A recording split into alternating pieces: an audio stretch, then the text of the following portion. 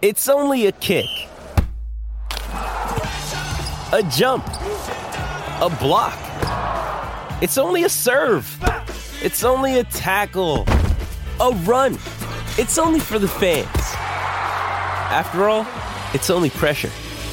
You got this. Adidas.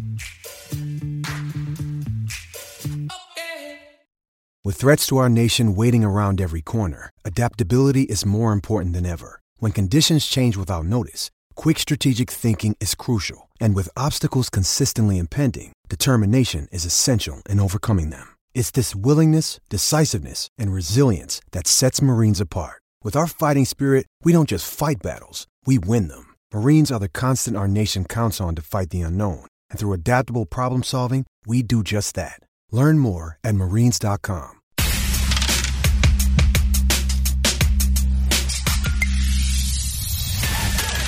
It's the Opposition Research Podcast on HawkeyeNation.com.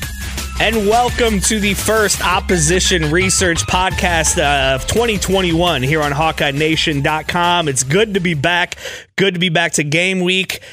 And what a game week it is. My name is Andrew Downs. Each week I will find a beat reporter, blogger, or broadcaster that covers Iowa's upcoming opponent. If you have a suggestion for who I should talk to in a given week, or if you have any questions you would like me to ask, you can find me on Twitter at Andrew C. Downs. And this week's game is the big one, right? It's Hoosiers. Michael Penix Jr. back in the mix. We'll talk about that here coming up as we take a look at Iowa's opponent. Obviously, both teams 0-0. This is a 2:30 kickoff Saturday at Kinnick Stadium.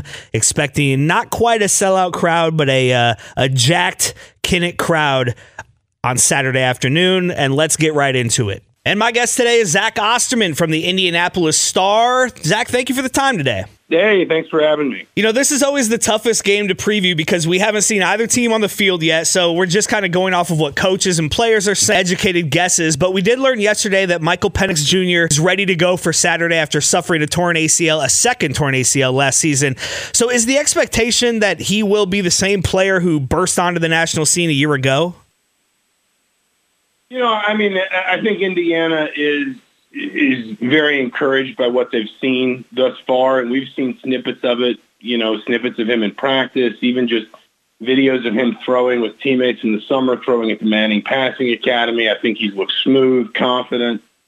Obviously, you can never be 100% sure until you get him kind of out back in live goes, and he hasn't been involved in live tackling situations, not just because of his rehabilitation, but also because Indiana, like a lot of schools, doesn't live tackle quarterbacks in the preseason. So it's hard to sit here and say absolutely yes, but I certainly think that there is a level of confidence in IU's football facility, not just that Michael Penix is healthy, but that he is back to, something resembling the kind of the most optimized version of himself. We know about Penix here, obviously. We know about Big Ten Receiver of the Year, Ty Freifogel. Who else should Iowa fans be focused on when the Hoosiers have the ball? That's kind of an interesting question because I think you have a mix of, sort of up-and-coming players that maybe might have a little bit more of a platform to perform this year, and either new faces or guys that might have a little bit of something to prove. DJ Matthews is a slot receiver transfer from Florida State that really seems to have slid into Whop Phillier's spot really well and really smoothly. The at tight end, Indiana's got a couple pieces, but the big one is Peyton Hendershot, who had set some program single-season records 2 years ago and then really saw his drop rates go up and his usage decline last year. It was kind of hard to tell how much of that was his performance, how much was maybe Indiana having to pare down its playbook because of COVID concerns and things like that. But I think there's a high degree of confidence within the offense, not least from Penix, that Hendershot is going to be more of a factor again this season. The guy I also keep coming back to is Miles Marshall on the other side. He's a junior now. He's, he's more or less kind of been on the same developmental arc Ty Freifogel was for a couple of years. And I'm not saying he's going to bust out and be Big Ten Receiver of the Year. I don't think he's necessarily quite as explosive as Freifogel. I certainly don't think he's quite as strong as Freifogel. But I do think he is the kind of player, if he's taken a step forward, as big of a step forward this offseason as he did last offseason. I think he's the kind of player that'll give you some headaches when you feel like you've got to leave him in single coverage because of matchups elsewhere. And Michael Penix hasn't been afraid to use Marshall. And it's not just his yards that have gone up and things like that. It's yards per touch, it's yards per catch, it's catch rates and target rates and things like that. I think he's a player that kind of at the opposite side of it, the opposite boundary, could be more of a factor for Indiana this season.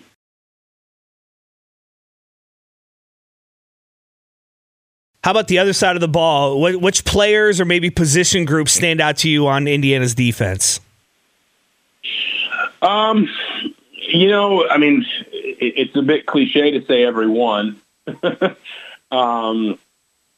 Indiana returns a lot at every level of its defense. I mean, they've lost a piece at defensive tackle in Jerome Johnson, but have a couple others back. They lost a really, really good safety in Jamar Johnson, but basically everywhere else in the secondary, you're talking about third and even fourth-year starters, and the guy that they're going to replace Jamar Johnson with is a guy that started for 2 years at corner before they moved him back to safety, and then he was out really all of last season with an injury, so we didn't really get to see him much there. But my point is there's a lot of talent there. You've got All-Americans on that defense at linebacker, at corner. You got all Big Ten caliber players at corner, at safety.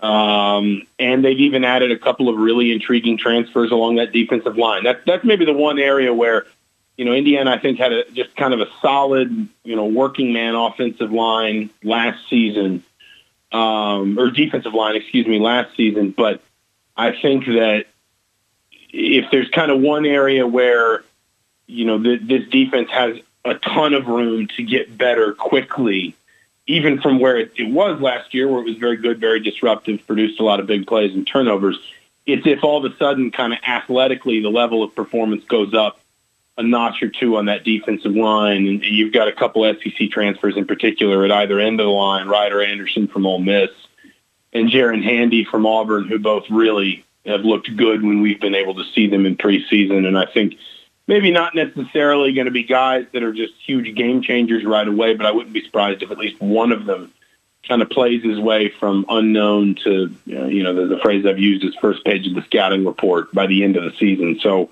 I think that line is maybe kind of the one area where, as good as Indiana's defense was last season, if you're talking about kind of areas where there's still a lot of room for growth, that's one.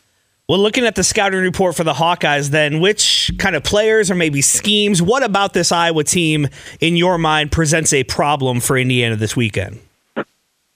Well, the trick with Iowa is that you always feel like you're looking at the same thing, and yet if it was that simple, it wouldn't work. Right.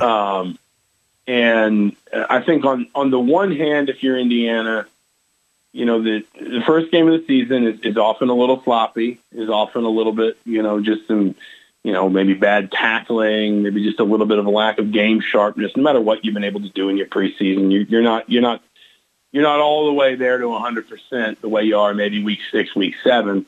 And if Iowa's on its, on point, is the kind of team that really exploits those sorts of mistakes and those sorts of slip ups, especially offensively. But I think I'm more interested on the defensive side. If I'm not mistaken, and correct me if I'm wrong, Iowa's got pretty much its entire secondary back, starting secondary back season. You obviously always expect Iowa to be really stout up the middle, to be really stout along its front four. And so you're talking about a quarterback that's going to be trying to knock some rust off, that if there is any, sort of injury-related hesitation on his part that he's got to play through, you need to worry about that. And you're going to be facing an incredibly experienced secondary within the structure of a defense that, annually is pretty sound, is pretty fundamental, is just kind of one of those you can count on to be right in the mix for, top 5, top 6 in the Big Ten and in kind of every major statistical category every year. I think if Michael Penix doesn't have a lot of trouble with that, then Indiana's got a good chance on Saturday. But I also can see a world where between Penix's rust and Iowa's experience, Indiana's offense struggles a little bit. And at that point, listen, we saw Indiana beat Penn State. Well, they beat them 34-28, but that was in overtime. It was a defensive game most of the game. We saw them win 14-6 at Wisconsin last season. We saw them shut out Michigan State at Michigan State. It's not like they can't, with this group of players, win a defense-based game. But I just think when you're on the road, Kinnick Stadium, fans back in, it's Iowa, it's the season opener, on and on and on.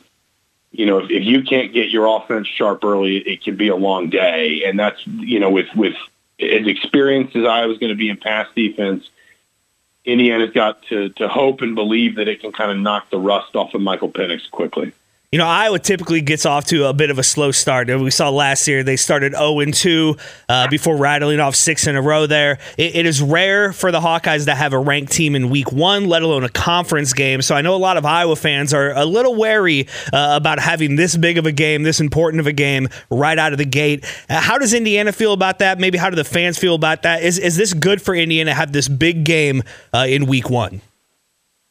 I certainly think they want to play it that way, you know, and they want that sense of urgency and that edge. I think that the way Tom Allen's kind of played it up is basically there's been no complacency this offseason because whatever happened last year, you know, you're going straight into the deep end this year. Iowa week 1, Cincinnati week 3, Penn State week 5. There's just, you know, this schedule is, I mean, Indiana's schedule is often tough in the Big Ten East, but it's particularly front-loaded this year. Obviously, no one could have foreseen what Cincinnati was, you know, going to be when they put the game on the schedule years ago. So I think, you know, that's been brought up. Iowa's slow starts, not by Tom Allen. No one in the facilities brought that up, but I know IU fans have kind of pointed that out, and I think that's fair to a point. You know, it's always sort of felt like Iowa was kind of the program that part of the success of it was that they could start slow, but they were just so consistent that as teams started to maybe show weaknesses or lose players to injuries, things like that, Iowa could just sort of maintain that, you know, that straight and steady approach that wore on opponents as seasons wore on. I don't know if that's an advantage for Indiana on Saturday or not, because again, I think you're also going to be talking about a really emotional environment with fans back in the stadium for the first time in a couple years. I think Indiana wants it to be good. You know, it wants it to be an advantage. It's obviously going to be a lot more of one if they win than if they lose. And I think that, you know, people have asked me what is the biggest game on Indiana's schedule in my mind. And I really think it's Iowa. And it's because I saw what a strong start did for this team last year. You know, the last second win against Penn State, or the overtime win against Penn State. Then they went to Rutgers. They were a little sloppy early, but they got control of that game and won it comfortably in the end. And all of a sudden, you know, you kind of got the sense that it was a group that felt like it was on a journey. You know, all of a sudden they weren't Indiana football. They weren't this upstart team. They'd beaten a top 10 team at home. You know, they were taking care of business against the teams they're supposed to beat on the road. Then they come home and beat Michigan, and all of a sudden it's like, hey, this is, you know, Indiana football sort of arrived a little bit. The last 4 or 5 years, even maybe 10 years of program building are paying off, and these are the results. If Indiana loses to Iowa, you know, all of a sudden, obviously, you can come home and beat Idaho, but then you have a tough one against Cincinnati. You got a bit of a tricky game at Western Kentucky. Then you go to Penn State. You know, you can play well in those first 5 weeks and still wind up 2-3. On the other hand, if Indiana beats Iowa, and then maybe comes home and or at least, let's say, beats Western Kentucky, navigates that challenge well, and then splits Cincinnati and Penn State, then Indiana's got a really good chance to be 5-1 when Ohio State comes to town in mid-October. And you get to kind of tell yourself that story a little bit again of not necessarily that they're a playoff team, they're going to win the Big Ten or whatever, but that, like, hey, you know, it's we are kind of masters of our own destiny here. You know, all the buy-in, all the stuff that we've sacrificed, all the stuff that was difficult, or all the time somebody said, why are you going to Indiana, or why are you sticking with this, or whatever, it's all paying off now. And I think that momentum carried Indiana at times last season. I don't want to take away from what they were X's and O's wise and skills wise as a team, but that momentum was definitely part of it. And if they could get it again with fans in the stands at Memorial Stadium, a place that obviously isn't normally a difficult place for teams to come and play, but could be this year if Indiana gets off to a strong start.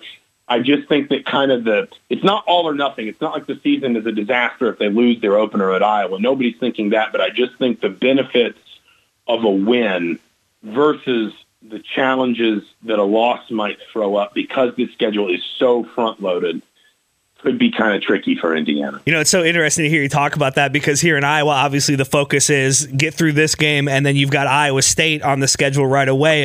And typically that's a game that Iowa fans feel very good about. But as I'm sure you know, Iowa State's a top 10 team this year. You're going 2 Ames if you're Iowa. And so there's a lot of that same feeling of the season's not a disaster if you lose to Indiana, but man, it would be nice to get that one in the books. And then that way, if you split the first two or something like that, it's not nearly as bad. You know, Zach, this is my third season of doing these podcasts, and I realized I've never talked to somebody about Indiana because these teams haven't played since 2018. Before that, it was 2015. So, part of this weird Big Ten, it's not a lot to get either fan base fired up from a rivalry standpoint. But overall, what's your sense of kind of what Indiana fans think of Iowa's football program and whether or not I mean, obviously this isn't a big rivalry, but how do Indiana fans view this Iowa program? I mean, I think there's, I think actually quietly there is kind of not rivalry, but I think that there's obviously respect for what Iowa's done. I think Indiana fans would look at Iowa, and obviously Iowa historically has more success than IU football, but probably from a, sort of a resources and recruiting footprint perspective, Indiana's never going to do it exactly the way Iowa does it, but I think Indiana might look at an Iowa, look at a Kirk Ferentz and say, hey, could we have something like that?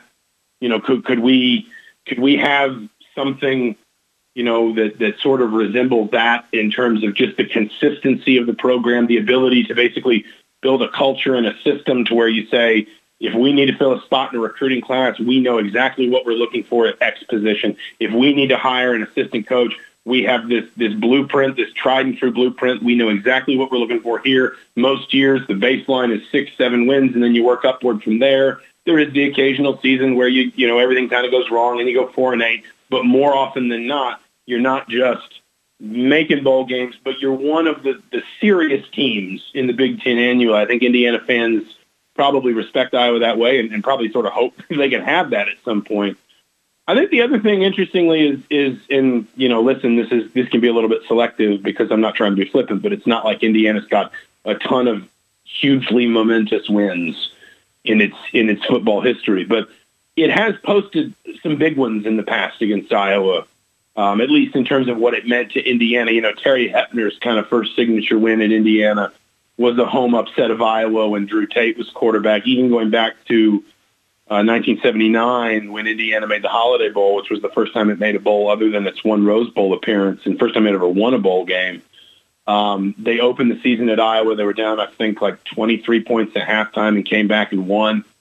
And that was a game that really sort of kick-started that season. And again, it ended with them upsetting a top 10 team in the Holiday Bowl. So it's not like Indiana's got, an enormous amount of momentous wins against anybody, frankly, other than I guess maybe Purdue, obviously, just because it's a rivalry game that they can point to. But there have been some moments in Indiana's past where beating Iowa and seizing on kind of that opportunity, as difficult as it is, has kind of turned out to be something that kickstarted a little bit of success for Indiana. Obviously, now they're really more in kind of a period of success. They've been to 4 bowls in 6 years, and they're investing more into and getting more out of football than they have in a long, long time. But I think Indiana fans have a healthy respect for the challenge ahead of them this weekend.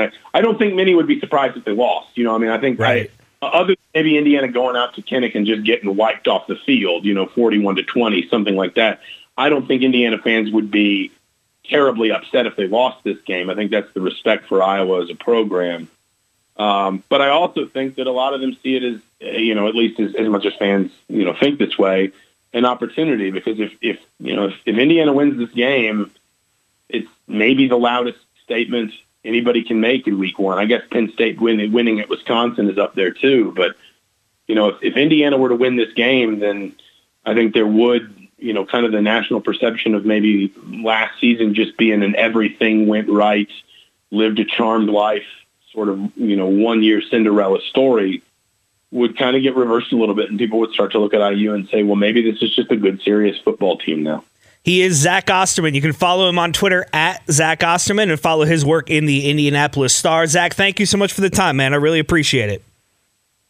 Absolutely. Thanks for having me, as always. All right, that's interesting. It's going to be a heck of a game. It feels like both fan bases, maybe both programs, are kind of looking at it the same way.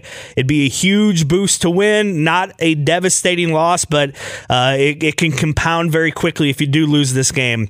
Obviously, a lot of what we look at will be Spencer Petras and how he looks, how this defense comes together, how this offensive line begins to gel, and really just what this team looks like and what we can all expect as we head into what feels like a pretty important 2021 football season. Thank you so much for listening. We're going to have a lot more coverage, obviously, leading up to this game, and then I'll have my post-game instant reaction podcast as soon as the game ends Saturday afternoon. Check out all the work we got going on, HawkeyeNation.com. Follow us on Twitter, @HawkeyeNation. I like to tweet during the games and interact with people that way as well, and you can always get at me, @Andrew C. Downs. Thank you so much for listening.